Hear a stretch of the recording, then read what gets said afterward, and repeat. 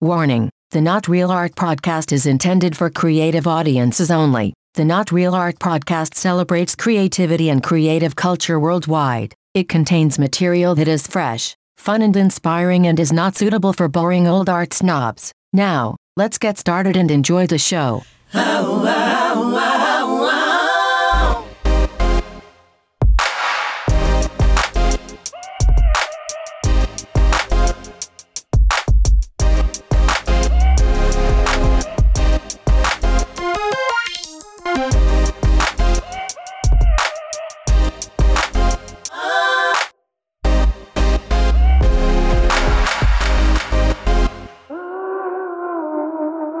Greetings and salutations, my creative brothers and sisters. Welcome to Not Real Art, the podcast where we talk to the world's most creative people. I am your host, faithful, trusty, loyal, tireless, relentless host, Sourdough, coming at you from Crew West Studio in Los Angeles.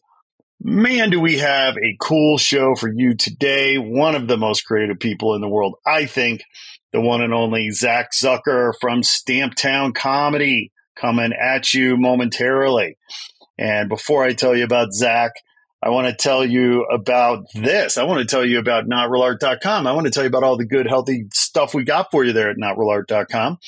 And I want you to go check it out. Our 2024 grant is there. You can read about that. Please check out the Remote series by Badir McCleary, available exclusively at NotRealArt.com, an incredible video series exploring the role of public art in our country and around the world. So be sure to check that out. And of course, when you go to NotRealArt.com, you're going to discover amazing artists and art that you wouldn't have discovered otherwise, we think. So please go and check us out. A lot of good, healthy stuff for you. And if you're an artist, check out the Not Real Art School. We've got a lot of really cool free educational videos there in the Not Real Art School. Just to give us your email address and you will gain access to hours worth of content for free. So please be sure to check that out. Last but not least, check out our online exhibitions, First Fridays. A lot of amazing artists there, and we drop new exhibitions every month. So please check out our First Fridays exhibitions. Okay, people. We've got the one and only Zach Zucker in the house. Have you heard of Stamptown Comedy? Well, I'm telling you what, if you haven't heard of Stamptown, you better get busy. You better get with it, because Stamptown is one of the most hilarious events I've been to in a while. It's a comedy show, to be clear, but it's like a variety show structure. And Zach Zucker is the host. He is a genius. I just love this guy. So talented, so funny, so on it, so quick. And as I got to know him, I realized his roots are actually in athletics. He was an athlete and played at a high level and was quite good. And I think it sort of speaks to his athleticism on stage and his quick wit. His intellect is just super rapid fire. One of the funniest guys I've seen and one of the funniest shows I've seen in a long time. Zach Zucker is an award-winning clown and producer who tours his original comedy shows worldwide. He's a graduate of a famous clown school in France. I'm going to butcher the name. École Philippe Gaulier. I think that might be it. I'm going to leave it there because my French sucks. My English sucks. I love my French. But he is also one half of the Norwegian-American comedy duo Zach and Viggo, the alter ego of New York's greatest comedian Jack Tucker, and the creator of independent music and comedy label Stamptown, as I mentioned. The first international comedian at the only comedy venue in Mumbai, India, That Comedy Club. He has performed at Just for Laughs, Glastonbury, Soho Theatre, Edinburgh Fringe, Comedy Central, Melbourne International Comedy Festival, Union Hall, New York Comedy Festival. He's taught workshops at the Groundlings, UCB, Second City, Lyric Hyperion, Clown Gym, Free Association, Bristol University, Summit LA. I mean, I could go on. Zach Zucker is one of my new favorite people in the world. I just so love meeting him and talking to him. The Stamptown show is amazing, and you've got to go check it out when you can. So I just love talking to Zach. I thought we talked for like 45 minutes or so. I think we ended up talking for like an hour and a half. I feel like I made a new friend, and I can't wait to see what he does moving forward. He's on the road right now. I think he's in Australia. But when he was in LA a few weeks ago, we sat down for a great conversation, which you're going to hear right now. So without further ado, let's get into this and hear from the one and only Zach Zucker.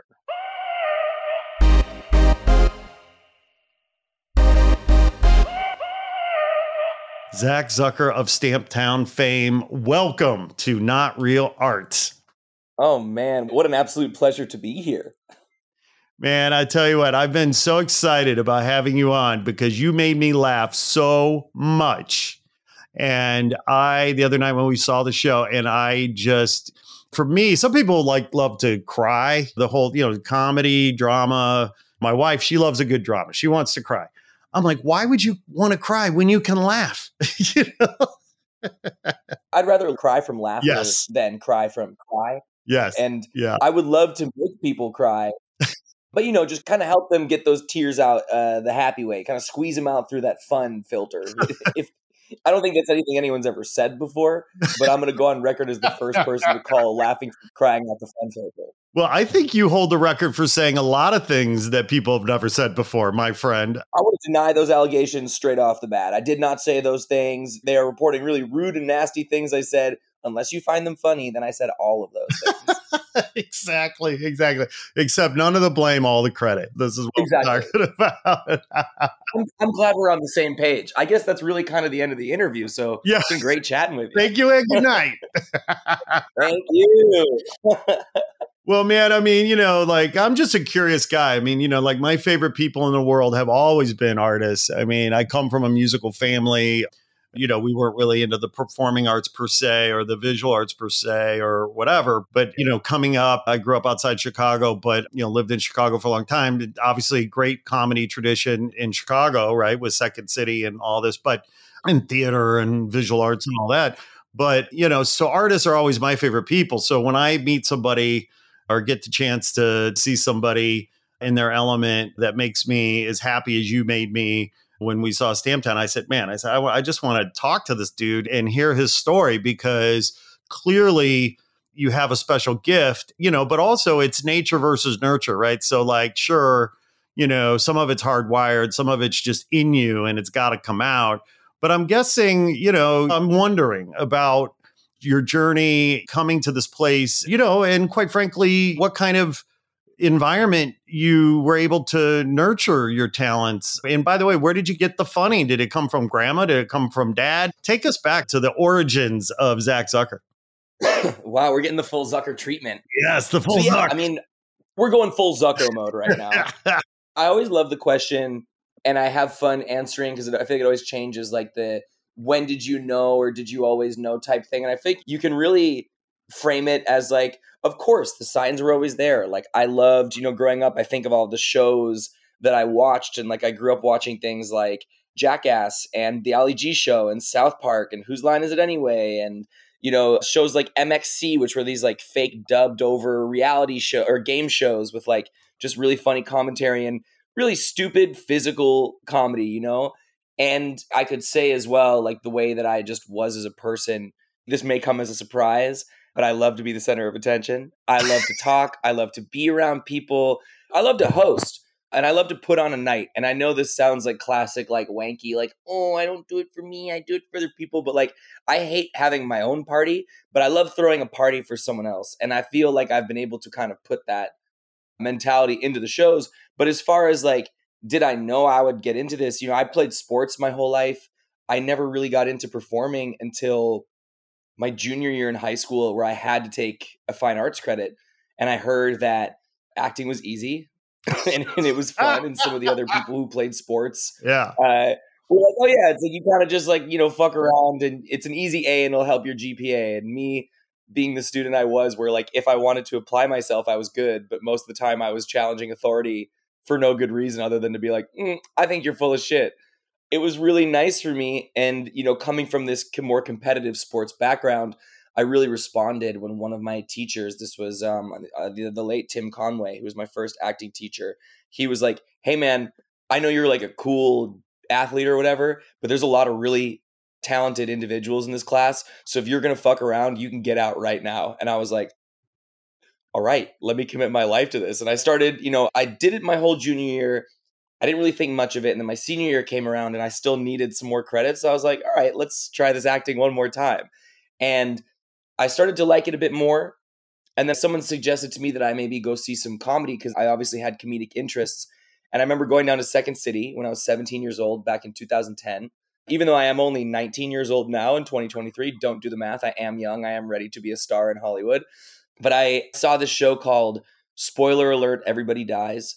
And Tim Robinson was in it, and Sam Richardson, and Holly Laurent, and Katie Rich, Timothy Edward Mason, just Edward Blackman, like some of the most incredible performances I've ever seen in my life. And I signed up for teen improv class that night. And while I was in the middle of my basketball season, I was going to Second City on Sunday nights and Sunday afternoons. And I'd spend like 5-6 hours there just taking class. And by the time baseball season rolled around and I was, like the captain of my team my senior year, and I was like getting, like I was never going to go, but I got like a letter from Harvard to play baseball, or like a letter of interest to be like, hey, come visit, let's talk about this. But like I really only got that letter because I cheated on my ACT and I got a really good score, but I've got good eyes and I know how to game the system. So I copied off my friend next to me. So Joey Warish, if you're listening to this, thank you for letting me copy your entire test. Shout out, I know Joey. I framed it like I also studied and I was working on it with you. No. But thank you, Joey. Thank you, Joey. Thank you to the Warish family. But yeah, I ended up quitting my senior year to pursue acting, whatever that means. I didn't end up really going to college. I just moved out to California when I was 18 years old. I moved out to LA. And my plan that I convinced my parents with was that I would go to Santa Monica College for, 1 or 2 years, transfer to USC or UCLA. That seemed like the most logical path I could convince them to let me go and do this. But in the back of my head, the whole time I knew, like, I'm not. This isn't for me. I want to go pursue this thing that I have no skill or experience or background in. And I'm going to move to the city where I know zero people and work in an industry that is famously extremely difficult and soul crushing. And I just went for it. And I can kind of trace every single moment back to, it was seeing Tim Robinson, taking the class, going to California. I eventually started taking my own acting classes where I would like take scene study classes on Wednesdays and Saturdays. I would take dance class and music class and voice lessons. This is an embarrassing one. I don't tell many people this. I used to street perform on the Santa Monica Promenade. I was guitar guy. Yes. Wow. You were guitar guy. Yeah, fully. I was guitar guy, and it's like all of the songs you think I would be playing, when I tell you I was playing them, I played them worse than nobody's ever played them before, But I did my best. And I didn't make much money. I always made back my permit. The permits were like $75, but I maybe made like a couple $100 every year. I only did it a few times. But yeah, then I found my way towards this. I found this acting school that was kind of like a wanky professional acting program. I don't need to, shit on them or give them any more props, but I went to a boring school. And then in the middle of all that, I started interning at the UCB theater, and I was working there Saturday nights, just cleaning the toilets for free classes because I was so inspired by this. And one day our night manager, this wonderful woman named Gilly was like, hey, I work for this production company called 4x2 Films. It's Sacha Baron Cohen's company.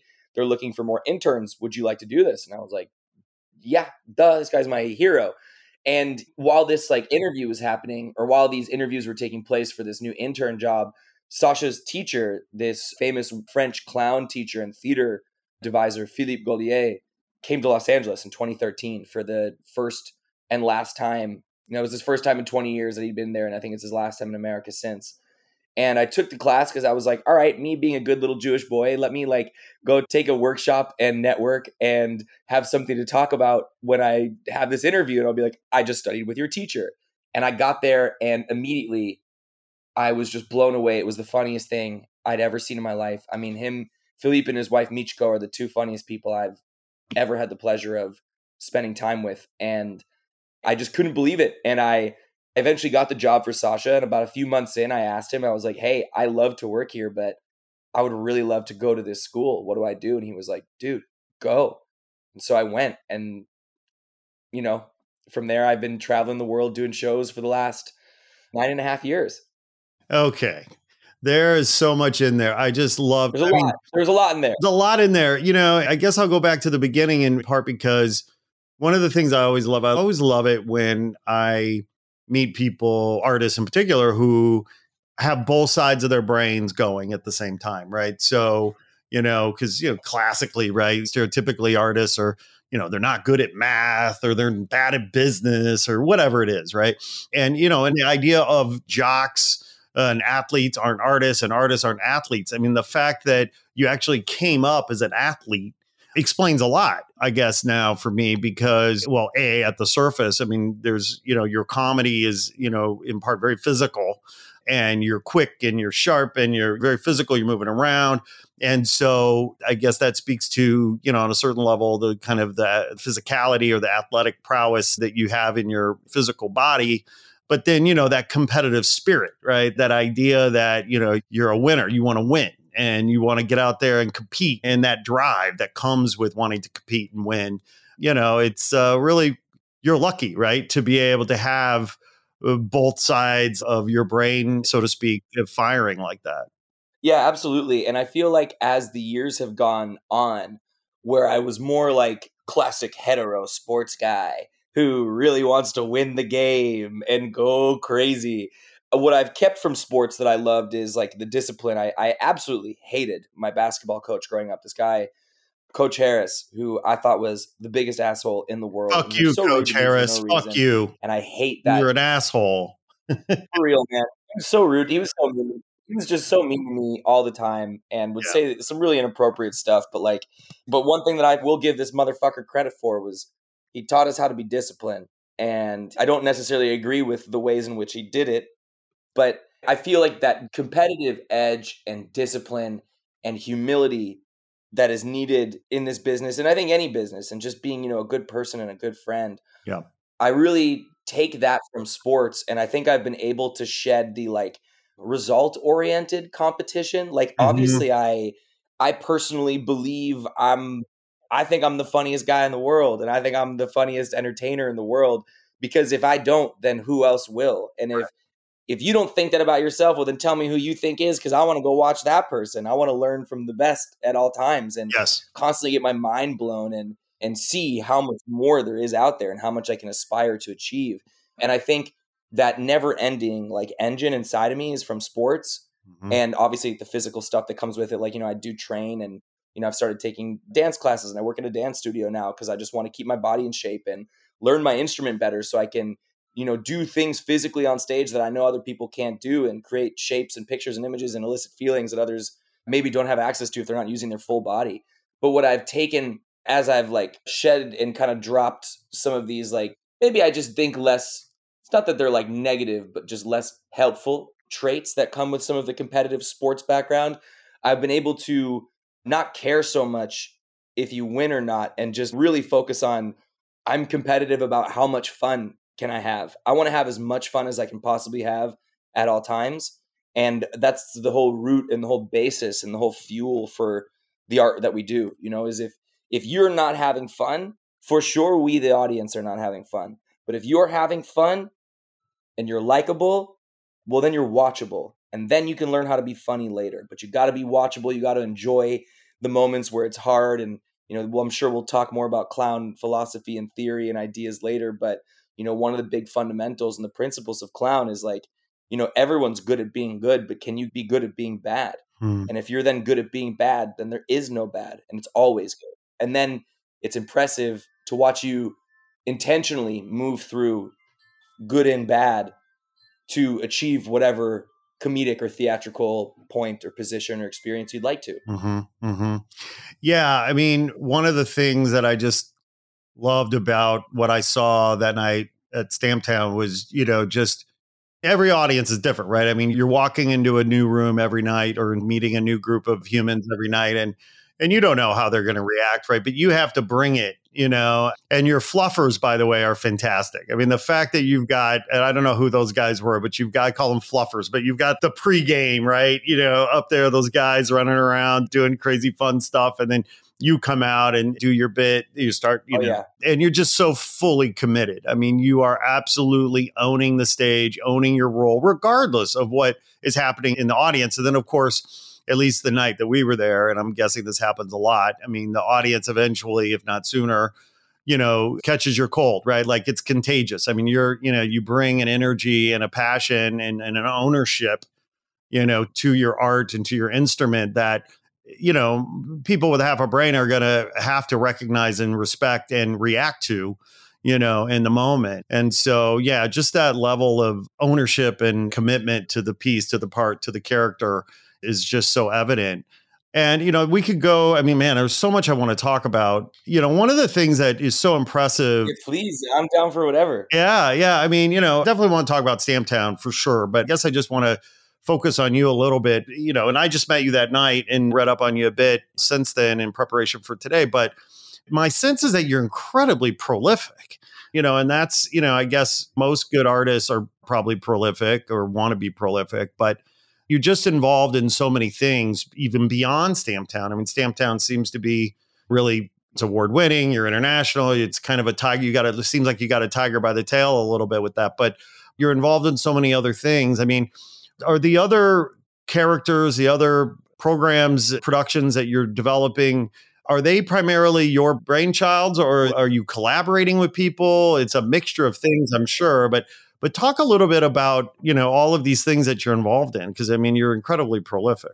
Man, well, again, it's always lovely to hear someone else say the things that you think of yourself or say out loud, because it's always better when someone else says them and you don't have to say them for exactly. yourselves, Right. And you're not paying me, for the record. I'm not being paid for this. I appreciate you saying all this. And I'm happy. I'm just here smiling like, oh my God. This is, I've not had somebody say something so nice to me in so long. I love this.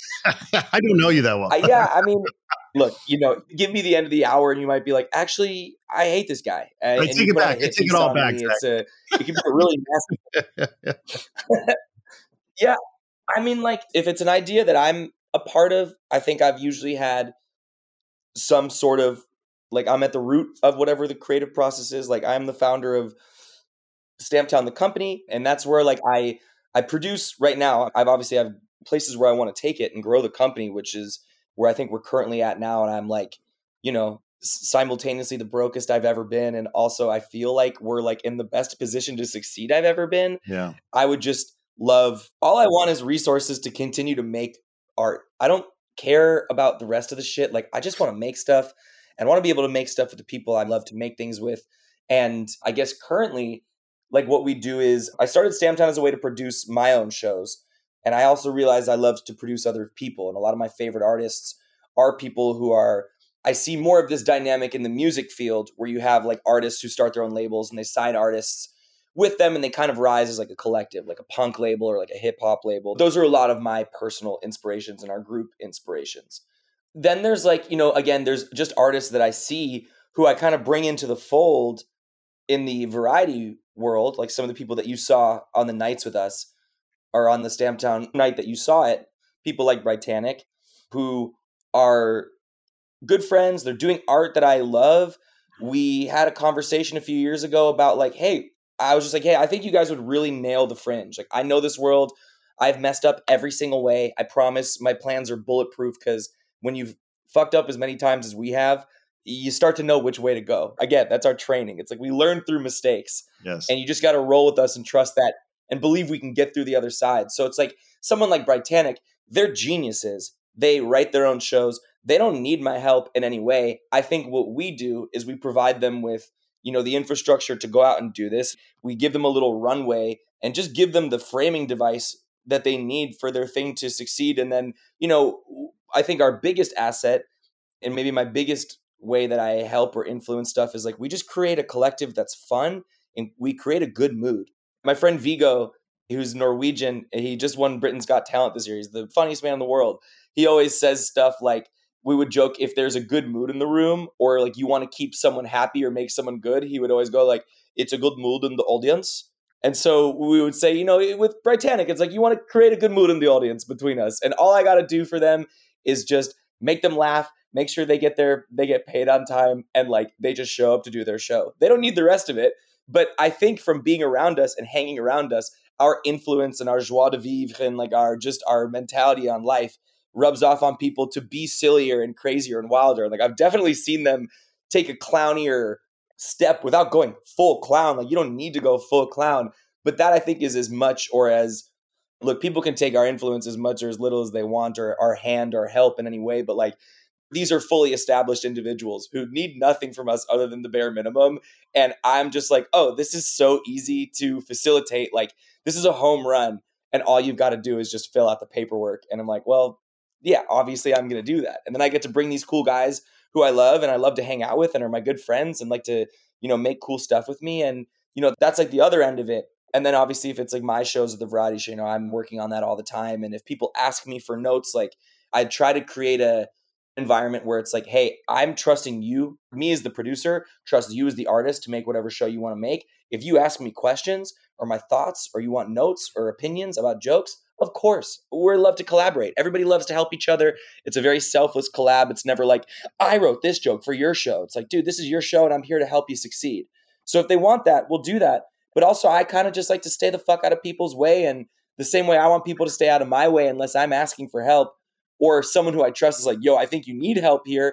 And then we trust each other so that when we do speak up or say things to each other this way, our influence, it doesn't feel like anyone's ever intruding or imposing their will on someone, but we're all really going towards the same goal of trying to help each other make the best possible show, whatever that is. Wow, I feel like there's a lot of sort of connections back to your athletics and your sport life, because it feels like on a certain level, you're a coach, right? Trying to create the space for the team and your teammates to thrive and win and, perform at their best. So on one hand, you're a coach, but on the other hand, it is this team spirit, right? That it feels like you're creating. It's like, no, I'm trying to give these guys the space to just, perform it at their highest level. That's such an enlightened, beautiful thing, because artists can learn from sports and vice versa. I'm reminded of the old saying, there is no I in team, but there is in dick and bitch. And so, right. And so, I've never oh, you never heard that? No, that was really good. It's good, right? So, and that's what I loved about, one of the things I loved about Samtown is that it felt like I was watching a group of friends or professional colleagues, whatever, who were completely singing from the same sheet music and just sort of, all in it, all, connected in a collegial, communal way that just, what is that saying about like, the sum is greater than the parts or whatever. It just was kind of exponential. Totally. Man, I completely agree. And it's like cool to talk with someone more about this sports arts crossover. Because one, I just feel like all sports would be way better if everybody was a bit more theatrical and like dramatic about it. Like I feel like to really sell a pump fake in basketball and give it your all and really commit to the character of a guy who's going to shoot a basketball and then to rip it away. I think sports are so showy. I think theater is so athletic, like whatever. I had what I felt was going to be like a genius idea and it just has slipped out of my head. But of course there's this parallel, between the two of these. And I feel like we are athletes, and the way that I look at the show, it's like a playbook where when I grew up, I'm a little Jewish boy from the suburbs of Chicago, a New York Jew who moved to the burbs. And on a team of all white Jewish kids, I'm the second tallest guy on the team and I'm 6'1" in basketball shoes, So we are fundamentally sound. I know every position. I know every alternative play from every position. We have multiple series. We'd have blue series, white series, black series, gold series. You got your all different types of plays and you got to know all your options. And it's like, this is ideally how I want this joke to go. This is ideally how I would like this piece to roll and work with this. But if this joke's not open here, well, then I'm going to run to this. And now switching from basketball to football, it's like There is a Hail Mary joke that's on every play and you can hit it if you want to. You just got to be able to stick that landing and catch that. And to me, it's become this through this training that I have with clown where it's so much for the audience. Like the way that I see clown is like, It's a humble, it's like you're on your knee, your head is bowed, and you're like looking up to the crowd. And it's like, whatever you want is what I will do. And it's a mix of tricking them or making them think that they come up with the ideas that you can repeat. So you can, give them a repeatable set or formula every night. It's listening to them. So, turning your brain off and just listening with your gut impulsively to ride the rhythm of the room. I teach, 2 clown workshops called Listen for Laughs and Read the Room. And it's just about like letting the audience tell you where to go. And if you know the playbook and you know the ins and outs of the playbook, and every press or blitz, you look at like a show going wrong as someone blitzing you or you're getting a full court press, as long as you can stay calm and you know all the options, our job is to forget about it all and play and trust that I have all of it inside right here. And that I know that if I'm just listening and I'm just listening to really what's happening here, I never need to come up with what I need to do because it's always coming right back from what's right in front of me in the room. And that like playbook mentality, I think really bleeds into the way we play as an ensemble, because as you said, I fully believe this. We are some of the most talented individuals in the world on that stage when we get together. And we are, as a group, unstoppable when we are all playing in the way that we can, where we're all listening to each other and we trust each other and we respect each other. Everyone's taking their moment when it's their moment, and everyone's playing with that athletic edge or that competitive athletic edge where it's like, I want to steal the show tonight. I want everyone to go out there and steal the show. I want everybody to be the funniest part of the show. And I want them to do it in the most selfless, respectful way possible. And when we play that way, where there's layers and layers and layers of running gags, and we've got 9, 10, 11, we've started seeing it more like solar systems these days, where it's like you've got your inner games really strong and you've got your outer games flying across, and you're like, man, I had 6 different jokes that I never thought were going to come back in here. And now all these different individuals are coming in and playing and hitting these jokes. To me, that creates this like, it's like, when, I don't know how much of a sports guy you are, but like when the Seattle Seahawks had these like a Legion of the Boom, like those epic teams they had, and they call like the audience, the crowd, like the 11th man or the 12th man, whatever it was. It's like, it really starts to feel like we're conjuring up the spirit of the theater, the way that basketball players can get a hot hand. You get this magic around you. And when we're all playing together, that feeling alone is worth, struggling every other day for the rest of the year leading up to being able to do that show again. Yeah. Because when I saw the show, part of what you're hitting on, you're hitting on so many important things, this idea that there's a muscle memory to what you're doing, like to really be in the moment, right? You can't be thinking about what's going on. You've just got to be like almost empty brain, right? Like on some level, because you just have to be super present. And then it's about the muscle memory. It's like, okay, yeah, we have run these plays in practice so many times. Everyone knows not just their part, but everyone else's part. And people know the alternative plays. If this happens, then do that or whatever. And you get that, you rehearse, you practice muscle memory so that the night of the game, the night of the show, you're not thinking about that. And what I loved about the show, and I'm so glad we're talking about this, because there is absolutely, of course, I guess I know enough to know better, but even, for myself, like I just would forget, of course, that this wasn't the first night that you've been, like, you have been doing this forever, but it sort of felt so fresh, like, oh my God, I'm seeing something completely impromptu, completely spontaneous. That was the freshness, right? And yet, of course, I know that, that's the professionalism, that's the preparation, that's the 10, 20, 30,000 hours, whatever. But that's the feeling in the audience. It's like, wow, they're just doing this on the fly, because that's what it feels like. Yeah. Yeah. Yeah. And that's the fun thing is like, I always, with our shows, I want people to leave being like, is that the dumbest thing I've ever seen in my life? Or is that guy a genius? Exactly. And I don't want you guys to know. I love leaving it in that suspense. I don't think it's important one way or another for a crowd to know what is or isn't planned. Right. I think, as always, what's most important is like, it's the lie. It's fun. This is what I learned from my teacher, Philippe, as well. I am very at odds with a lot of like American acting institutions, is this idea that acting is real. And it's like, no, it's not. The whole point is that it's fake. So when then people ask you to, I think it's vulgar to ask people to like conjure up horrible memories, or like if you're playing a character where, God forbid, they've experienced an assault and they're like remember this time. It's like, dude, that's therapy. And that's like, you're not a licensed professional. Fuck you. Don't ever ask anyone to do that. How about you lie and act about it? We have a special pleasure as humans when we are being a bad boy or a bad girl and you lie to somebody. And it's that twinkle in the eye, that spirit of life. That's what you want to see. It's such a healthier approach to be like, okay, rather than like, I'm going to feel this horrible thing. It's like, I'm going to come at this from a place of pleasure. And I'm going to have so much fun going out there tonight and breaking these people's hearts. Like, watch, I'm going to pretend to break my heart right now. And you guys are going to all, like, you're going to fall for this. And I think, like, the more people try to make this thing real, it's like, no, I'm coming after Daniel Day-Lewis. No offense, brother, but like, you can live as him all you want, but you're not Abraham Lincoln. Like, Abraham Lincoln's dead.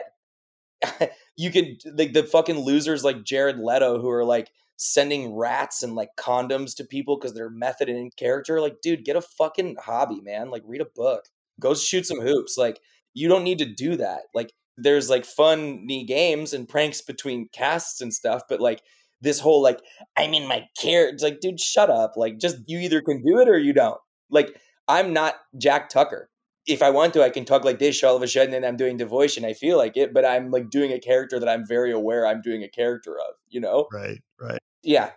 I think I've said my piece with that part, but it's like, you just have fun with use what we have. There's no need to fight against the nature here. Well, and it's also hard enough, right? Like, don't make it any harder than it needs to be, right? Exactly. Like, it's hard. It's hard. I mean, yes, it's fun. It's our calling. We love it, but it's to do it well. It's just difficult, and it can be, and so let's not make it any harder or difficult than it already is. We're loving these sports connections. And we also, I thought you were born and raised in New York, but you actually are a Midwest Chicago guy, huh?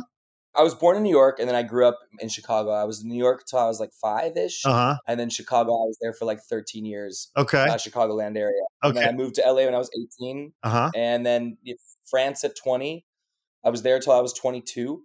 And then I was touring the world nomadically with my comedy partners. I didn't have a permanent address from 2013 till 2020. It was the pandemic that made me get an address again. And then funny enough, I came back home. I was started off the pandemic in London. I mean, we're jumping around a lot here, but then during the pandemic, started working at the Dodger Stadium COVID test site and then the COVID vaccine site. And I was one of the people that like ran the world's largest COVID vaccine site, which was pretty wild and crazy in itself. Yeah, right. Well, so I grew up outside Chicago as well. So the Chicago connection, really resonates because you kept mentioning Second City. And, when I was living downtown, I'm a lot older than you, but when I was living downtown, I would go to Second City. I mean, that was the era of Amy Poehler and Tina Fey and, all those guys. And then, of course, it was the Bulls, and Phil Jackson, right? And bringing it back around to like the sports analogy, like what was so great, one of the things that made the Bulls so great was Phil Jackson, of course. But, and everyone wants to point to Michael Jordan. And of course, MJ is MJ. But, I think a lot of people that maybe don't know any better, well, don't appreciate the fact that Mike was there, long before the game started doing drills, layups, whatever, right? And it's that muscle memory, right? Because in the game, he doesn't want to be thinking about any of this. He's got to react in the moment. And am I comparing you to Michael Jordan? I don't know, maybe. But I mean, look, I'll take it. I'll absolutely take it. But then Phil Jackson, right, famously had the team, meditate, hold hands and meditate and clear their mind and get, into the moment. And, all of these principles, I just feel like are very prevalent in what you're doing and how you, make your art and produce and what I felt and saw at Stamptown. Now, I'm horrible with names and I forget now who all was with you that night, but to what extent does the lineup change night after night? Because I know you move around, you go to different cities, so it has to change. And maybe you have a couple people that travel with you, but talk a little bit about your approach to the lineup in a given night in a given city. Yeah, so great question. The short answer is it's always changing. And we have a wide database of Stamptown regulars that are strewn across New York, London, LA, Australia, India, New Zealand, South America. Really, we've got folks on all continents. We're coming for Antarctica. We're not there yit. Papua New Guinea's coming. Basically, we're coming. There's some really funny penguins who've got some great physical comedy routines down there. But basically, we've got a squad, and my dream show pulls a little bit of everybody. Yeah. It pulls from every market. And, I'm thankful that these are the entertainment capitals. So people are frequently moving between the three of these, or the main ones of New York, London, and LA.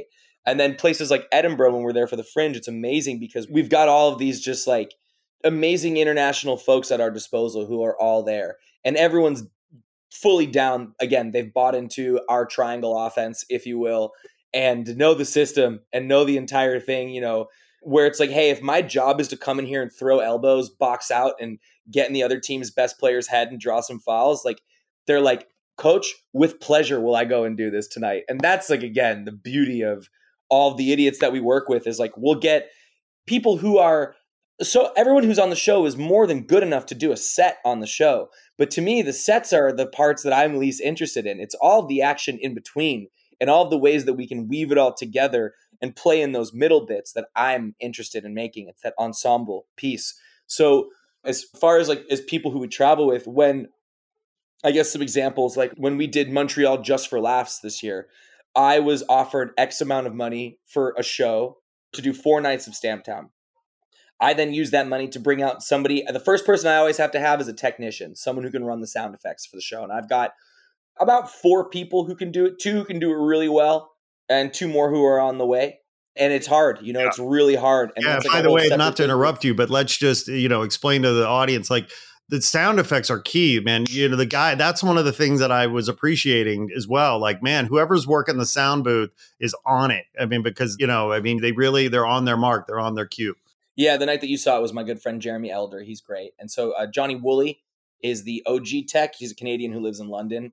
We created the soundscape together for the actual Jack Tucker live show that I do with Dylan Woodley, who is our usual pre-show entertainment, who I cannot wait for you to see next time we do this. Because his pre-show that's the proper pre-show. It's then it blends really well into the live show. Like it's funny because I've had to start from many beckonings from my manager to please stop telling people if I don't like a show when they come to it, and to just let them tell me that they like it and have me shut up. And like, he's like, you could talk to me about this later, but just like, stop telling people if you don't like it. And I'm like, yeah, I know. I just want them to know it can be better. And so, and it's no knock on everyone who was just in the show we did. The show that we did, most of the people were playing their roles on the sides for the first time. So it's like, I'm like kind of show running backstage as this is happening. And then also being like, hey, if you feel this moment again, or when this gunshot happens here and this person falls, I want you to peek out from the top and just notice how you feel there. And then every time from now on, after you feel like, when you feel like that space or that impulse for that type of movement is there, go for it, pop out, see what happens, show your face. Another thing we always tell them is like, leave while they love you so you can come back for more. Yeah. There's nothing worse than seeing somebody overstay their welcome after we've liked them and then be like, actually, I hate this guy. Come out for 3 seconds, be hilarious, have them go, wait, what the hell just happened? And then come back again and again and again and again. And it's like, I know that doesn't fully, this is a different part from the question that you initially answered, like, who do I take with me? But, I always try and see who's available, and I try and find someone. It's like, okay, I would like to have one co-host character. I would like 1 or 2 people who can play the wings. I would like someone who does something that's maybe a bit shocking or not like vulgar or grotesque just for the sake of it, unless we choose to, but like more something that's like, holy shit, I've never seen that before. Because we know a lot of performers who can do that type of stuff. And like, can we pull some epic, crazy name to do something really stupid would be my dream scenario. Like the bigger the name, the less they do. I don't want like big name doing big thing. I want big person to be like a silent, like, the sticks, like, the clapper guy for the show or something. And you're like, wait, is that Brad Pitt? You know what I mean? Like some stupid shit like this. Right. And for the record, Brad Pitt's done Stamptown hundreds of times. Exactly. But who's counting? Well, who's counting? Yeah. 4. One of the things that struck me about Stamptown is, I mean, obviously, even, it's in the copy. I mean, it's a variety show, but at its very base level. But it's sort of like this, like, because, historically, right, variety show was very structured and very straightforward, and now we have a ventriloquist, and now we have a juggler, and now we have a singer or whatever, right?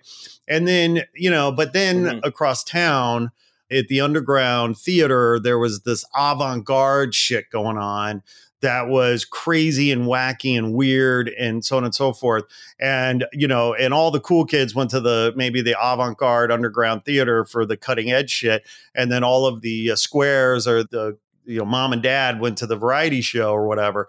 And what Stamptown, this is my assessment, but I mean, you tell me what you think, of course, and how wrong I am. But the idea that Stamptown brings this very avant-garde approach to the variety show. I mean, like, I just felt like, wow, am I in an underground theater doing like cutting edge avant-garde shit? Or am I in a Hollywood theater seeing like a variety show? Well, the answer is both. Oh. I mean, first off, please come with us to all of our upcoming pitch meetings. For the love of God, that sounds like it rocks. It does. I think the same. I'm like, I don't know. Again, I don't think I lack any confidence in the product that we're putting out, but I think forget. I'm very desensitized to all of this because I've seen a lot and I've done a lot on stage. And to me, what I appreciate is like people have said like avant-garde, not to like fucking suck my own dick here. It's more just like trying to figure it out. But people have said like avant-garde or like people are like, it's Dadaist in this way. And I'm like, I don't think it's like that much. Like to me, it's a lot of times I think of it as like pop punk. It's like, it is rock and roll. Yeah. And we are like, we want to have this punk rock, but I'm like, we're much less screamo and more like, it's 4 a.m. and I'm crying in the bathroom. Like it's like one of those ones where it's like, it's fully accessible punk emo music. And like everybody can love it. Like, dude, our show is like, we're exclusively inclusive. Like everyone is allowed to be there. And the only people we don't want there are people who don't want to be there. If you want to be there, then you're welcome. Just like, don't like heckle the performance, please. And just be kind and also lose your fucking minds and have a great time. But I think, in the way that we approach stuff, we definitely come from this older vaudevillian approach, and it has this clown, anarchic, if you will, avant-garde style to it, where I want it to, like, I want this to be engineered like a thrilling roller coaster where you don't, again, you're like, uh-oh, is this about to fall apart? But it's all controlled chaos, and you can see the strings being pulled the entire time. We're not hiding that. And we only ever hide it for select jokes or like pull focus from it from jokes. But then it all rushes back to you and you're like, oh my God, obviously these idiots have been doing, like they planned this the whole fucking time. Like, how did I not see this? And it's never like, I'm not precious about people getting or not getting meaning or like, oh my God, what was the deeper point of this? It's like, no, again, I just want people to have fun and enjoy themselves and laugh and have a great time. And whatever we need to do to make that happen, we will. And our company motto, I always say is like, Stamptown is a collective of simps with tiny wieners and big hearts, and we're positive male role models for the youths. And that's all we want to be. We want to just encourage. I want every title of every show that we do, I want people to crack up having to say that out loud because they can't believe that's the name of an actual title of something that was made. I want them to laugh so hard when they try and explain something and have the eventual, reaction where you explain something from a Stamptown show and nobody laughs and you're like, man, it is so funny that nobody is laughing at me telling this thing that I loved so much. Because like that's part of what it means to be in this. You love something so much that people just don't get, and it's fucking hilarious and it's awesome. And then they come one time and it just takes one thing for them for it to click, and they're like, okay, now I see it. Yeah. Well, we had that experience. I mean, our dear friend Rachel Ben David, who saw you, I guess it was London, she saw you, but she was trying to explain believe that either. I was playing it cool. But like, holy shit, she was so nice and so amazing. And like, again, just I was blown away meeting all of you guys after the show. I just like, I couldn't believe, I'm like a moron, dude. It's wild anytime. I go into every show being like, surely this is the last one that people come to. Like, they're not going to come back anymore. And then they keep coming back. And I'm like, all right, well, I mean, like, I don't want to stop, but like, I don't know what to do with all of this. I hope someone pulls me the hell out of here and helps me figure this out and make this into something that I know it can be. But I'm like, I'm just shocked every time that anybody shows up and that they stay and like it. That humility that you have and that respect and gratitude that you have is a gift, and I think as long as you can hang on to that humility and that sense of shock and awe that anyone showed up and that people keep coming back, like that you're just going to keep bringing it because, as soon as you start to become, I don't know, jaded or arrogant or whatever it is, that's the kiss of death in my view for your humanity, if not for your art. But Oh yeah. anyway, but yeah, Rachel, in explaining, she's like, oh my God, like you got to see this. And she tried to explain it. And of course, as you just said, it's impossible to translate in some ways, but Yeah, this guy pretends to be James Bond, and you're like, okay. So exactly. then what? Yeah. And she just looked at me and she knows me. She knows I'm down for whatever. Like, I don't give a shit. Like, I'll go. Yeah. And she just says, Scotty, just trust me. You're going to love it. And you just got to see it. I'm like, yeah, let's go. And so one of the things that I wanted to kind of talk to you about, because, I was sort of interested in this, and this sort of harkens back to a conversation that a buddy of mine and I were having about a few years ago. We were talking about Eric Andre, the comic. And, I'm Gen X, I'm 53, so I'm a lot older than you. But part of what we were talking about vis-a-vis Eric and his comedy style, was this kind of frenetic nature, right? So like my generation was born analog, and we saw the digital revolution come online, right? So I saw, not only did I see the internet, I saw cable television come on. I saw MTV be born. Then I saw the internet. Then I saw, so we get to see this arc of the tech, right? Whereas your generation was born digital. You came up with the internet and with things that we didn't. And we're living in, all the things about shorter attention spans, and we're drowning in content, and and then now, of course, we're living in the era of TikTok, and it's like, I call them bite-sized entertainment.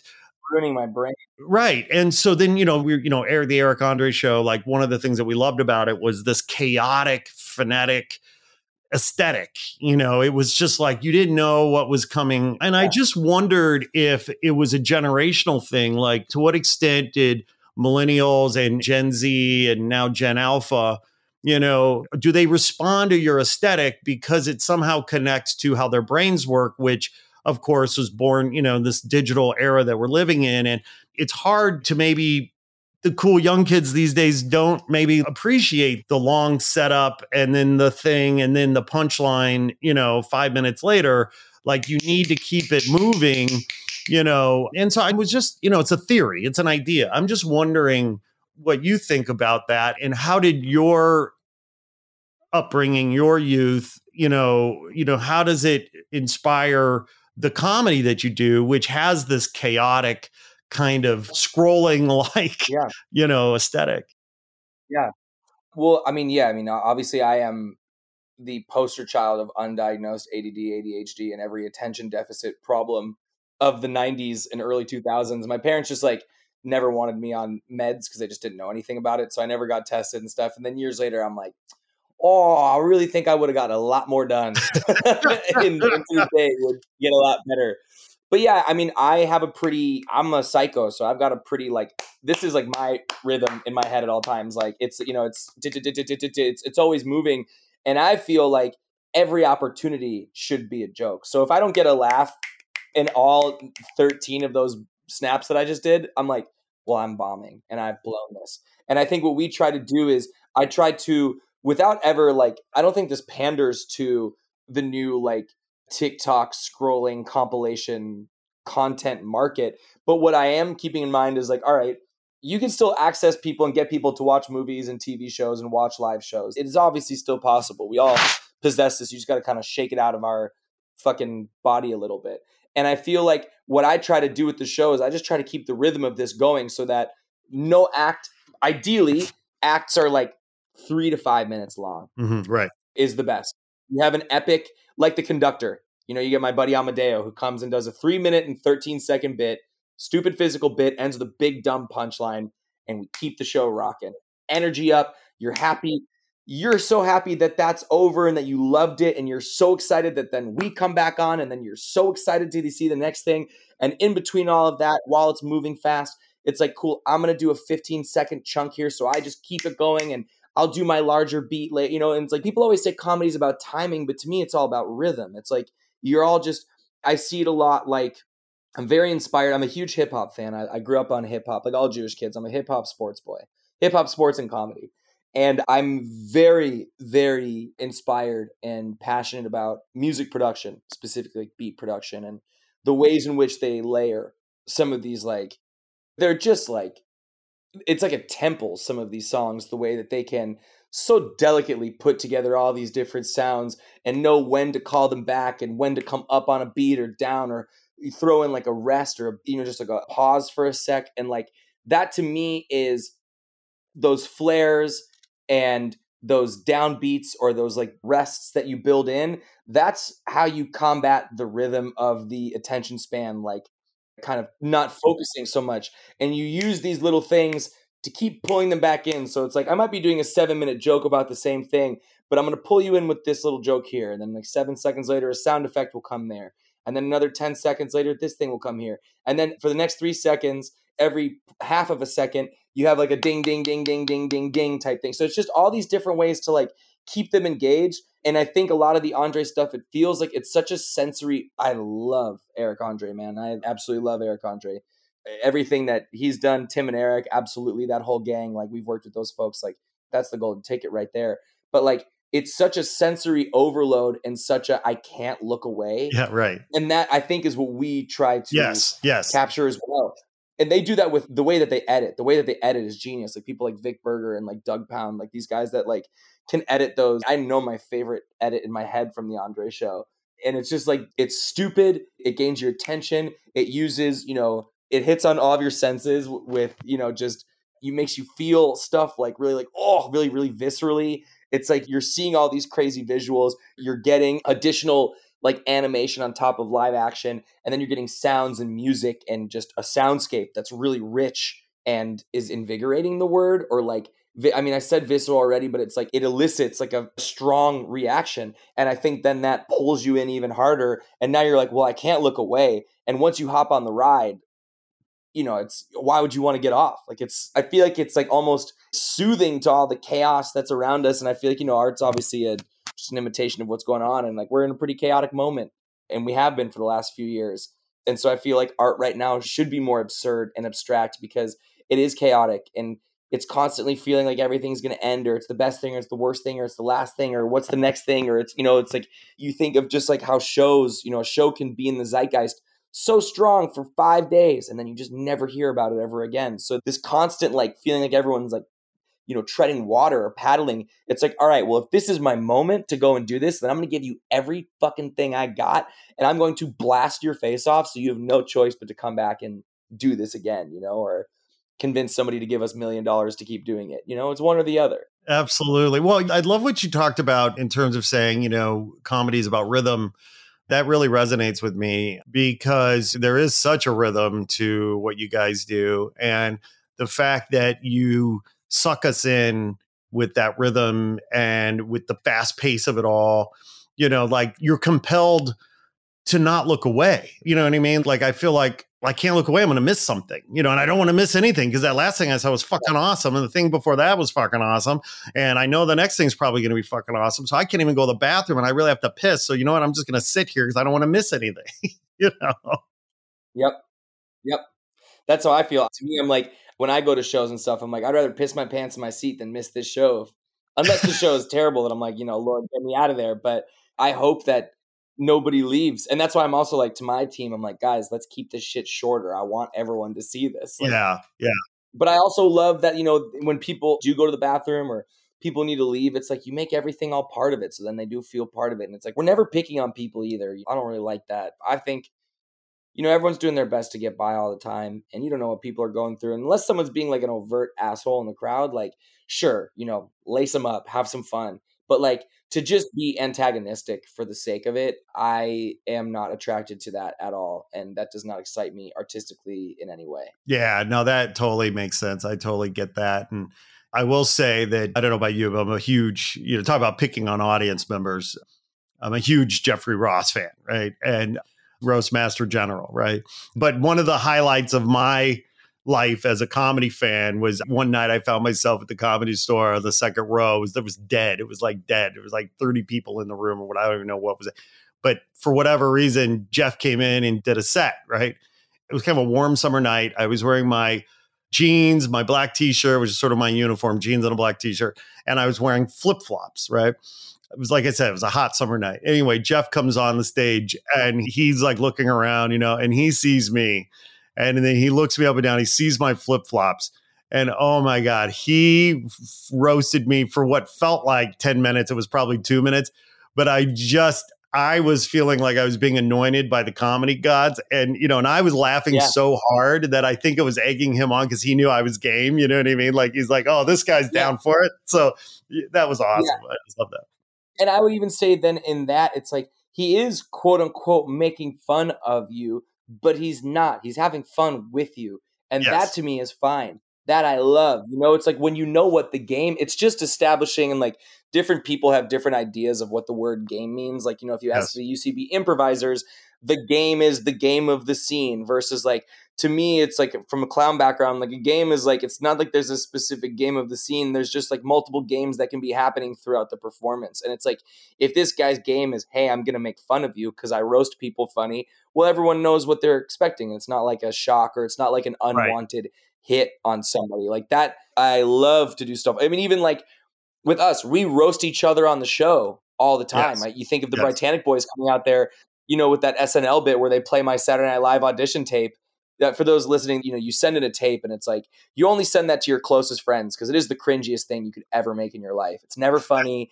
It's really embarrassing. And it's also really important. And you want to do well and you take it really seriously. So it's this thing that you really care a lot about, but you're also embarrassed about. And you don't want anyone to know, but you also want everyone's feedback. And I sent this to a few of my friends who were writers on the show and are really funny. And I love these guys. And we've started doing a bit where they say that they're doing this without my permission, but they start playing the worst parts of my tape. And it's all the impressions that, like, when I made it to the next round, I was asked not to do. They're like, yeah, maybe like stays away from those ones. And I was like, yeah. Of course. I'm not really an impressionist. And so we have my two buddies, Brian and Nick, roasting me about this. And then Brian, I think, said the line, which was like, gee, I wonder why Lauren didn't want that one. And then everyone cracks up because there's making fun of the host who's been me fucking with them at this point. And then Natalie comes back on stage and goes, wait, didn't you guys get fired by SNL? And then it's like, then they get hit out at, and then it's all of us yelling at each other. And then the floodgates open and the dancing cowboy comes back. And then the two, stagehands come back. And then another naked guy comes back. And it's like, and now you've just opened the door to, again, this group play where we're all effectively doing a touchdown celebration. And we haven't even scored a touchdown yet. We're celebrating for just being on the field. Love it. Oh my God. It's so true. It's so true. I can't believe we've already been talking for over an hour. It's incredible. It feels like I know. I was also like, have I given you anything of value at all? Have I said anything? No, not at all. We have to keep talking. Maybe you'll salvage this, Zach. Please, I'll do my best. On. But if you could hang for a few more minutes. Yes, absolutely I can. I'm really curious to shift gears a little bit because, you got into art and performance to be a performing artist, not necessarily to be a business owner, entrepreneur, producer. You own a company, running a business, international, I'm assuming you're dealing with a lot of money, you're dealing with a lot of egos, you're dealing with a lot of, moving parts. You're running a business and you're a businessman. And so, talk a little bit about that because, it comes with the territory, right? It's the necessary evil, so to speak, to do what you do. Obviously, I'm guessing, you don't do it alone. You probably have wonderful, colleagues and support, or maybe you do a lot of it by yourself. But talk a little bit about the struggle. The struggle is real, running a business, even in the best of circumstances, let alone as an artist, and you want to just make the art and let somebody else handle the business. Obviously, you've mentioned your manager, trying to save you from yourself. Yeah. Jack, just say thank you. Just say thank you. That's all you have to say. But talk about the ups and downs and the realities of being an artist / business owner and some of the challenges and what you've learned. Yeah, I mean, for me, I've always had a very, I'm going to take matters into my own hands attitude and approach towards life. From when I was young with teachers, it's like, if I didn't feel like this teacher was in it for the right reasons or they did not have our best interests in mind, well, then I was a fucking nightmare. And I was not like a torturous student, but I would just be like, I would call people out on bullshit because, I just feel like there's a way to do everything. And I always want to figure out how to do it. And I never thought that I would I never in my mind thought that I would get into this. Like I didn't know what producing meant even after I started doing it. I just like said I was doing it. And it's funny if you look back at my life, like doing admin was never my strong suit. Like I waited to do all of my college applications to the last minute. Like I always did all of my work last minute. I was a big procrastinator. And I really only started doing it because when we started touring as Zach and Vigo, Vigo's English second language, and he spells cookie, Kooki. So he wasn't going to be the one filling out our applications and our tax forms. And Johnny from Canada is lazy and didn't want to do it. So it was up to me if he wanted to do it. And I was like, well, I guess, lean on the young, enthusiastic American who's willing to do whatever it takes to make it work. The unfunny guy who wants to make the show with the funny guys. And, it's really hard. It is just me, at least full time. I am very thankful and lucky that when we do the Edinburgh Fringe Festival, I'm able to hire my friend Michaela Drummond, she's an amazing producer and just her business mind is second to none. She also, funny enough, is a pilot and is currently working in like Scottish airspace for like international like law for airspace and shit. And so she's like my number one. I also run it with Dylan Woodley.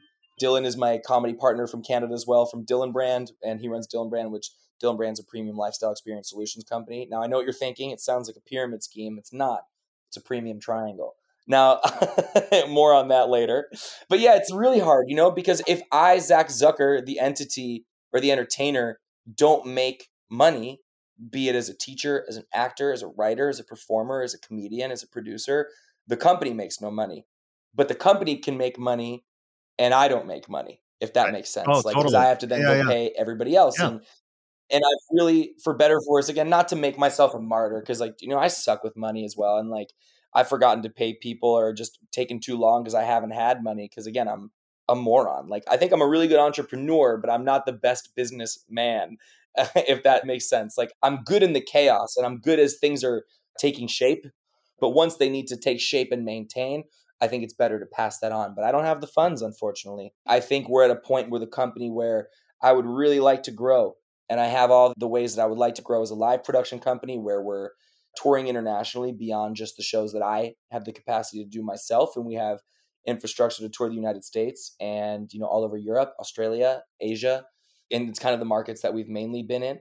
I would love to be filming specials and helping pull some of the great work from the live scene and put it to a larger audience, especially to introduce that to a larger American and international crowd. Because I think our work, we've proven we can. Like I did Jack Tucker in India. You know what I mean? Like I called myself Jack Tuk Tuk. It was awesome. People loved it. And it was so good. It was like making jokes about Joe Rogan and Rogan Josh and like mixing up all the stuff. Like, dude, you put a universal game anywhere and it'll work. And, then we'd love to go more, I'd love to run my own festival one day. I would love to potentially run venues. I want to take the show to Broadway. I want to make our own film and television. We have all of our ideas. We want to film the TV, like there's so much that we want to do. And unfortunately, I'm still like, I do all of our website edits and I do all of our taxes and I do all of our merch orders and I coordinate all of our design and I do all of our international visas. Like I'm thankful that I am read and I'm able to do all of this. But the unfortunate part is then that takes away from a lot of the creative that I would love to be doing. And I know that I can do all of this and I will continue to plug the gaps until I don't have to.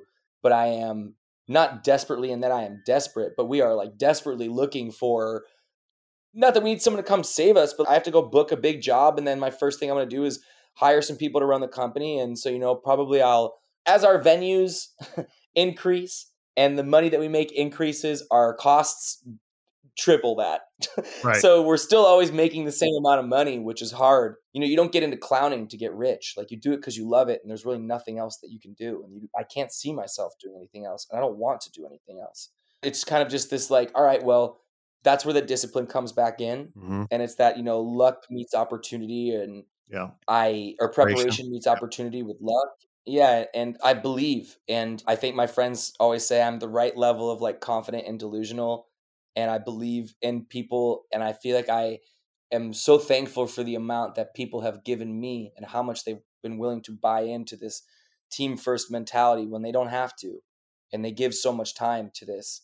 I pay everybody for shows, like nobody ever doesn't get paid for shows, and like I obviously would like to walk away with more than I do a lot of the times. But again, I'd rather keep everyone happy and keep them coming back so we can do this and hit whatever that next ultimate level is than to like, try and cash out on one individual show. Cause that's how you lose the goodwill. And like, whether And it's audience yeah, members, whether it's artists, whether it's staying with people, like we have only survived off the goodwill of people.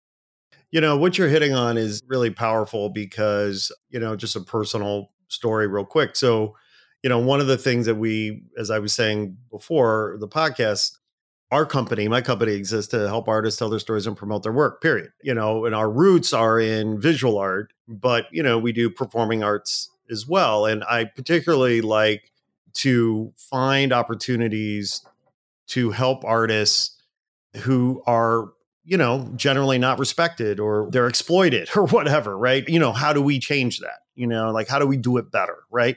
And so I met a LA comic, and I love comedy. I go to clubs all the time, but I was not aware of how exploited and how beat up comics are. The fact that comics have to and I didn't know this, but like sometimes not only do comics have to pay sometimes to pay to perform, but they don't even fucking get their drinks comped, and I'm like, what the fuck is that about? Right. So we did this thing. We started, a colleague of mine who's a comic, she was telling me all this and I said, God damn it. I said, let's do something, so we ended up last year on 420, April 20, 420, we ended up doing this thing over at the Comedy Chateau. We did this thing called Comedy 420. It's 4 comics doing 20 minutes. And, we paid each comic $250. And man, you would have thought that we hung the moon. Like, they got 20 minutes, which comics never get, right? Rarely, right? And then we were paying them $250. Like, it was unbelievable to me how grateful they were because we were just trying to show them some respect and give them a space to just be their best and whatever. And so the idea that, when you talk about, well, you always pay your people and like that's like in the goodwill and everything like that. It doesn't take much. It doesn't fucking take much. No, that's the bummer too. Is, and I feel like I've been, and I love this about myself, very much like the fucking union leader with dealing with venues to get fair deals. Like I have a reputation for being a tough negotiator, and it's like, which I love. And I also don't even think is warranted because I'm literally negotiating for fucking bare minimum, dude. Like these people don't understand when a venue has a bar, it's just first off, like I don't accept any fucking bullshit deals if you have a bar because one, I know my crowd is drinking and I know there's going to be a lot of them and they're going to stay all night and they're going to party and you're going to make a lot of money. Me with our shows, I don't pay anybody less than $100 because even though we have, other costs like design and I bring my own sound and lighting guys and half the time I'm flying my people out as well and I'm paying for people to film the shows, like it sucks because I do have way more cost than just what a normal stand-up night would be if I have 4 stand-ups and that's all you're doing, like then there's all the costs and all the other shit that, I don't even factor into the budget because I'm like, oh yeah, let me just go buy $100 worth of silly buzzer hands before a show because it would be funny to do that. But then like, I just feel like we're now doing shows where we're getting 200 to 300 people a time rather than paying them $20. Like it's more insulting to pay them $20 than to pay them nothing at that point. So I think we do owe it to them to pay them, even if they're doing a 3-minute bit. It's like, dude, you are contributing to all these people here. And ultimately that's 5 tickets worth. And if I sell 5 tickets, I've paid for this person. The question is then it's like, how do I grow the audience and play bigger rooms? And then as we do that, I try to do like, if we make under like $3,000, everyone gets paid 100. If it's over $3,000, it's 150. If it's over 4, it's like 200, so I keep scaling up with that. And when we do get these bigger gigs, like when you guys put on your 420 for 420 shows, like we've gotten some shows where we've gotten buyouts to play specific cities where I can pay people $1,000 for one show because that's how much the venue's offering or the charity's offering. And it's like, yo, please, I would love to pay you $1,000. I want to be able to give these gigs back. It's just hard sometimes when, you could sell out. Like we did a show in London where I sold out a 400 seater at 25-pound tickets. We grossed 8,000 pounds, which is over 10 grand. And we were on a 70-30 split. And somehow after all of the costs, I'm walking away with 40% before I even pay off any of my costs. And I'm like, how do I have 3,500 pounds? How am I going to walk away with like 10% of this at the end? Like, I don't understand where all these costs come from. And then the venues charge you up and they charge you for all these things that you didn't use, or like, oh, I have to just give you 20% because I'm selling my merch that I bought and I paid my own person to run. And it's like, what the fuck is, like, what is this, dude? How do you survive? Like, how can you look at people and do that? That shit to me, I have no respect for and I don't understand. And then the only people that lose are the people who run the shows. Because now I don't have a venue I can go do a show at because I can bring 400 people somewhere who are going to make you 10 grand on the bar and I can't walk away with $1,000 from this thing. And it's a lot of work. Like, it's a lot of work to do all this. And it's a lot of work for one person to produce it. But then also I'm hosting it and I'm running it and I'm doing all the, you know what I mean? Like, it's a lot. Well, and what's the, you use the phrase goodwill. I mean, what's the goodwill worth that you're building for that brand, for that venue, right? So when you bring your goodness to a venue and 400 people show up and people are buying drinks, they're having a great time, that creates a halo effect for the venue, right? Like the venue benefits, right? Yeah. Like venue gets a reputation for being like, oh yeah, they do great shows. Well, no, you did a great show. They just happened to host you. Yeah. So what's that worth? You know what I mean? Yeah. Exactly. It's like, you guys just have the building and it's like, there are great venues. Of course, there's great of everything and there's terrible versions of everything. And my dream is to develop great relationships with the venues like I have with the Bourbon Room. And it's like, these guys really look out for us and they want us to create the best version of this show. They're almost more excited about it than I am, which I love, That's the type of venue you want to work with, not someone who's going to fucking squeeze you. I worked at, fuck, whatever, I don't care. I did a show at the Hollywood Improv last week, and that was the worst fucking show I've ever done in my life. I was so upset and so unimpressed with the way that their staff ran the venue, with their tech guy. Their tech guy was the worst dude I've ever worked with in my life. When you work at a venue, your job is to help facilitate the artist's needs. Yep. I'm used to, as the way I work, when people come up to me, is I go, hey, you're on the show tonight? Great. What do you need? How can I make that happen? And then we go to our wonderful venue staff, who we obviously work with respectfully, and we say, hey, we need to do this. How can we make this happen? Here's some ideas I've had. What are your thoughts? But to get met with such resistance from such an uptight fucking cunt of a dickhead.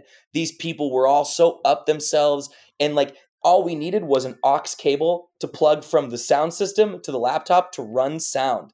And they didn't have this. The premier flagship, you could argue, best comedy club in America, in LA, the Hollywood Improv, doesn't have an aux cable to plug audio from a computer to your sound system. Like, and then they made us seem crazy about it because we had sent this all over and like we came in and did all this shit. And I'm like, this is a venue that is so unbelievably expensive and offers zero vibe. The room sucks. The configuration is bad. The lights are bad. You could hear the AC, and you have a staff that's unwilling to help you. And this is the fucking pinnacle of comedy. No wonder this shit has, there's problems all over. That's the best it gets.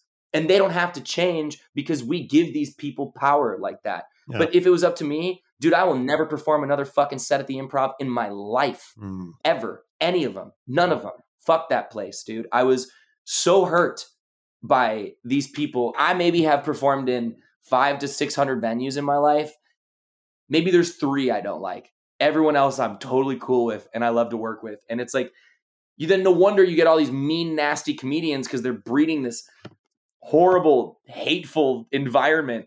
Right. And like, again, I don't know if it's clear. I don't have enough bad things to say about the Hollywood Improv. I don't have enough bad things to say about them, man. I wish I remembered their names, but fucking hell, man.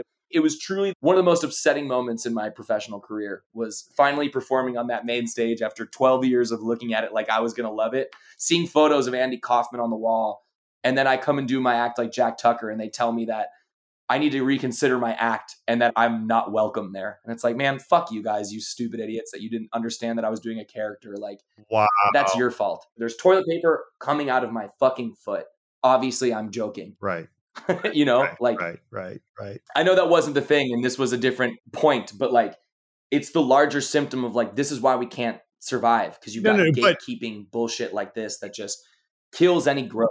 Right. Well, I mean, remember the original question was, what's it like running a business, right? Like, talk about the good, bad, and the ugly. Talk about what you're learning. This is what it's like. And the reality is running a business is fucking hard in the best of circumstances, let alone when you don't have vendors, partners, suppliers, I'm using business jargon, right? Suppliers, vendors, strategic, whatever. In this context, the comedy club is a supplier, is a strategic partner, is a vendor. And, if you don't have a supply chain, so to speak, I'm going to just double down on the business jargon. If you don't have a supply chain that is functioning and doing their parts and respecting the other links in the value chain and blah, blah, blah, blah, blah, the product's going to suffer on some level. It might be invisible to the audience, but it's, it's like we said, it's hard enough in the best of circumstances. Why are we making it harder? And show some fucking respect to your colleagues, Dude, it's also just, it's not hard to be nice. It's really so easy. No, it isn't. And again, it's like, if we were coming in and asking for the world, I would understand that, not everything can be completed all the time, but I'm like, hey, I showed up 2 hours early to the show because I just wanted to plug in a cable, and I wanted to bring you my own microphone so that I could put my microphone in my mouth and hit stuff around and not break your equipment. That's all I wanted to do. And then we went and bought a cable because theirs wasn't working. And, it's just like going back again to like doubling down on business, on like the business terms of it all. It's like, you're just getting in the way of the product for no reason. And then you're basically denying the market of things that we have that people want. And then you kill your brand because it's not that good because you guys aren't growing and you're getting complacent and it's stale and you're not open to change. And then it's hard because one of maybe the hardest parts I run into is advocating for myself in a way that doesn't have consequences, because I have to wear the producer's hat and the performer's hat. And while I trust and always listen, I love my manager and I love my agents too, where they're like, let us advocate for you. I also know when it comes to the creative with a show and a venue, nobody will advocate for myself better than me. Right. I don't believe anybody cares as much about me as I do, and nobody knows the show as well as I do. Right. And so then I have to ride this line of like, I have to be the smiley performer who's like, hey, everything's fine. But also as the producer, I'm like, I need to check my motherfucking sound, and I better make sure I know the levels of all of the wedges that it's coming out of and all the areas it's coming out of. And that light cue is faster, because if that's a second off that way, the joke is ruined and then we've lost the next 6 setups. And it's not that important to you. And from the naked eye, it doesn't look like it's that big of a deal. But I promise you, from having done the show all of these times, it is that big of a deal. And it's like, those are the split differences, that make it different. And I would love to shout out one venue that I work with in particular, is the venue in London called Pleasance. And specifically Ryan Taylor is the comedy programmer there. First off, we're birthday buddies and we have the same birthday. So we have that kindred spirit of the April 25th boys. But they have never said no to us. It's always, how can we make this happen? You guys want fire? Great. Here's what we need from you. I need a risk assessment. I need insurance. I need footage of this, and I need a demonstration. And I go, great. Here's everything you need. Here are our availabilities. I've already spoken to him. Here's his availabilities for the next 3 weeks. Which of these dates works so we can come run by and do this, so we can get Westminster to come and clear this ahead of time. We would like to climb up the rigs of the stage. How do we do that? Well, let's bolt in some extra secure, piping at the bottom to make sure that this can be more load bearing and you could take on full weight. Awesome. It's not hard. Yeah. It's like people agree to do a job and then they get upset when you ask them to do their job. And it's that way of like, you then also have to be direct and hold your ground without being a dick. Yeah. And that's one that I struggle with, because I just get passionate about it. And when I see people like this improv guy fucking me around, being like, I don't think this is possible. I'm like, I would be willing to put a gun to my mouth and load it and pull the trigger if it wasn't possible to put an auxiliary headphone jack from my laptop into your set. It's these types of things. Yeah. I think I could go in circles on this. It's hard. It's really hard. I mean, yes. And there's a couple things you're hitting on there. I mean, one is, on a certain level, right? I mean, comedy is supposed to be a yes and play, right? Or improv, so it's like a little customer service, please. Yes and. But yes, I mean, the fact that you are having to wear all these hats yourself, I mean, it is hard for you to play good cop, bad cop. Sometimes you need that bad cop, right? If you want to be the good cop, you need the bad cop. If you want to be the bad cop, it's sort of hard to be the good cop sometimes, right? And it sounds like you do a really good job of navigating that. And also in part because the majority of your venues are, wonderful to work with, but there's always always an asshole somewhere. And usually it's the one that thinks that they have the right to be an asshole. So here we are. Well, I tell you who's not an asshole as far as I'm concerned. It's Zach Zucker. Zach Zucker is a fucking comedy genius. And by the way, from what I can tell, a very nice human being, a very kind human being. I'm just stoked, man. I'm stoked for you. I'm stoked for your success. I'm stoked for everything you're doing. I just want to see it explode. I just believe it's only a matter of time before these problems and these challenges, these growing pains go away. And you're so big and successful that you'll forget us little people. But I just, oh my God, as if, dude, as if. And I'm just so excited for you, man. I mean, you're an inspiration to me. I always, as I said earlier, artists are my favorite people, let alone artists that make me laugh and make me feel good. And coming to Stamptown and seeing you and the crew do what you do just made me, inspired me, and just gave me one of the greatest nights of my year. And I mean that sincerely. And I want to come back and see it again. What is the schedule moving forward? So that's what we're trying to figure out. So currently, October was kind of like, I had like a really intense 3 months of touring. So this is kind of my like quote unquote chill period. And I'm, trying to also just like get people to maybe give us some money to make something. Yeah. So while that's all happening, my best friend Vigo, who won Britain's Got Talent, we're going to go perform some NBA halftime shows together at the end of this month. Nice. And then I'm going on tour with David Cross, who has become a supporter and a good friend and just like really love him. I can't say enough nice things about him, man. He's so incredible. And he's been very kind to me every step of the way. And he asked me to open for him for a few nights. So we're going to do 3 nights on the road on the West Coast. Nice. And then I go back over to New York and we do a Stamptown out there, maybe a Jack Tucker solo show, because I'm eventually doing a 2-month off-Broadway run of my solo show with that character next year at the Soho Playhouse. That's February 29 to April 20, second mention of 420. Epic weed time. Baby. Yeah, baby. And then after New York, what I'm trying to figure out now for November is I'm going to Australia to do some shows in Sydney and Melbourne. I just got to figure out what exactly are my dates and where am I doing the shows. And then for LA, I have a few dates. I'm seeing some venues like Bourbon. I just didn't reach out to them in time. So I have some late shows, but I just don't know if people are going to come to a 10 o'clock show on a Thursday, Friday, or Saturday. Like I would, but I don't know if everybody else will. I'll come. I'll be there. Fuck yeah. I mean, I'll do it. And then I was going to go to Australia and then I come back end of November. I have like a little mini tour with this podcast. These guys, Love It or Leave It, John Lovett's podcast. They're all really nice and kind. And I asked me to go do some dates with them, which I would love to do. And then I'm kind of up in the air again. I just want to, I will perform. If it was up to me, I'd perform every night if I knew people would come. It's just who's all here. And I think not unfortunately, it's like fortunately because we're like close. I think a lot of these next moves of doing shows is like, okay, are these people that we need to come see it available? And it's not just to get these people to see it, but it's like, we do want these people to see it so we can, do something with it. But, regardless, I always say like, I'm never going to stop doing this. So, we always joke like, if you're not down to ride, then like you can get the fuck out the club. Like we're just having a blast. Like I want everyone's welcome here. All we want to do is make stuff whenever we can. And we're passionate and we're blunt and we're like sure of what we want to make and what we want to do. And, we're professionally always looking for everybody who can help us make that happen and people who share the same ethos with us. And then on just a personal human level, we want to make everyone happy and have people laugh and have a good time. And hopefully just like, just give people a night that they can remember and be like, oh my God, I can't even begin to tell you about what happened last night. But like our dream show is like, the funniest thing in the world happens. And then also everyone gets laid and everyone wins the lottery. Like that's my dream night,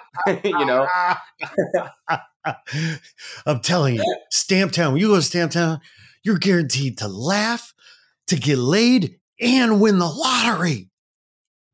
And get rich. You're going to laugh. You're going to get laid. You're going to get money. I mean, sign me up. I would go to that show. You're telling me there's a show I can go and I can go. That's what I want to be at. Sold out every night. Exactly. Oh, man. Zach Zucker, you're the best, man. And I just am so grateful for you and everything you're doing. And I look forward to being able to come and partake in the joy that you bring again at some point in the future. And please don't be a stranger. Please come back, and you're welcome anytime. Anytime you want. I promise I can speak about more focused things. I hope I gave you anything that was usable at all. I'm always like, Jesus, did I just like shit out of my mouth for an hour and 40 minutes? Like, is any of this funny or usable or interesting? But I will do what my manager tells me and just say, hey, thanks for having me. Look at you. You know what they call that? Applied learning. You listen, you apply what you hear, and then you execute. Your manager would be so proud. Zach, you're the best. Thanks so much for coming through. You have a beautiful day. What's the rest of your afternoon look like? What are you going to make today, Zach? Oh, so, in 20 minutes, I'm going to therapy to fix my brain, keep myself sharp, fix those problems, and get, have them noodle around in there so I can function for another week. Nice. And then I got a little commercial audition just moments ago or about an hour ago. So I'll take a look at that. And then I was going to hit a dance class at 5:00 and just keep, pushing myself and getting out of my comfort zone. And it would be taking a new fundamentals class with a teacher I haven't taken before. So, always a perfect opportunity to go make a fool of yourself in front of a bunch of talented, hot, swaggy, sexy individuals and feel bad about it on the whole. So it's a pole dancing class? Is that what you're doing? You're learning pole dancing? This one is not a pole dancing class. This one's just like a fundamentals, like grooves and kind of like basics hip hop class. Got it. But I've taken pole, I've taken heels, I've taken some jazz, some fusion or some like jazz funk fusion. But I'm just trying to get everything. I'm taking ballet. I bought some tap shoes. I'm going for it. I love it. Well, I want to see you on the pole. I'll come make it rain. I'll just be like, yeah, Zach. Please. Look, the Bourbon Room has poles, and that I'm slowly but surely working my way up to it. I just have to work through this like chronic problem I have, which is a complete lack of strength and flexibility in my hips and core. But once I work that out, you and me both.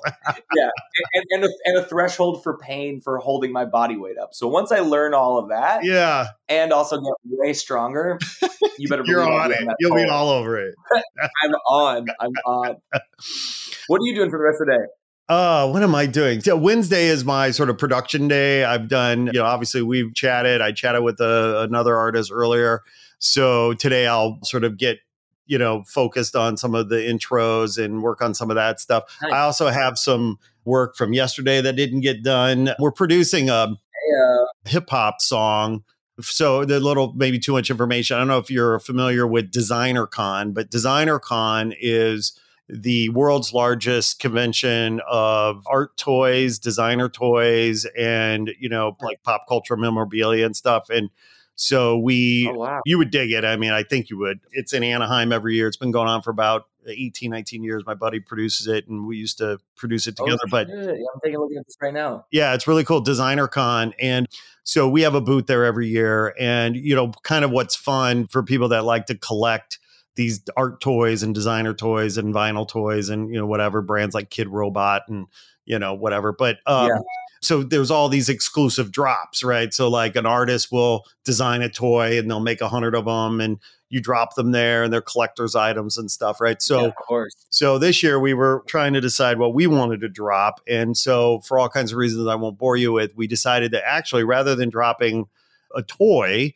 or something, 3D, we would drop a song, music. We would drop music. And so a couple of my colleagues are big hip hop heads, born and raised Angelino. And so what we realized was that there really isn't a holiday hip hop song that celebrates the holidays in LA. And so we're producing this track, working with some OG LA MCs that I won't mention because I want to, the big reveal and whatnot. So anyway, so it's very exciting. Oh, I can't wait to talk to you about it. The producer, my boy Dan Ubik sent me the track over with the beats yesterday and they sound amazing. And so I have some work to do on that today. So anyway, long answer to a short question, but we're lucky people, you and me, Zach. We get to make art. That's the truth right there. Well, I can't wait to keep making some art together. I look forward to it, my friend. But, in the meantime, go get your head straight. Go get that commercial audition. Go be you and enjoy your best life, my friend. Thanks for coming through.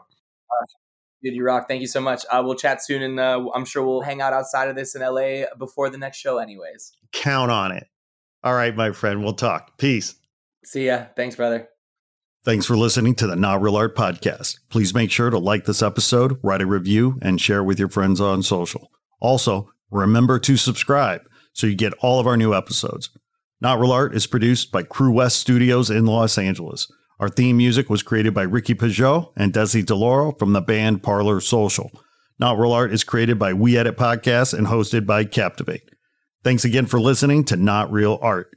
We'll be back soon with another inspiring episode celebrating creative culture and the artists who make it.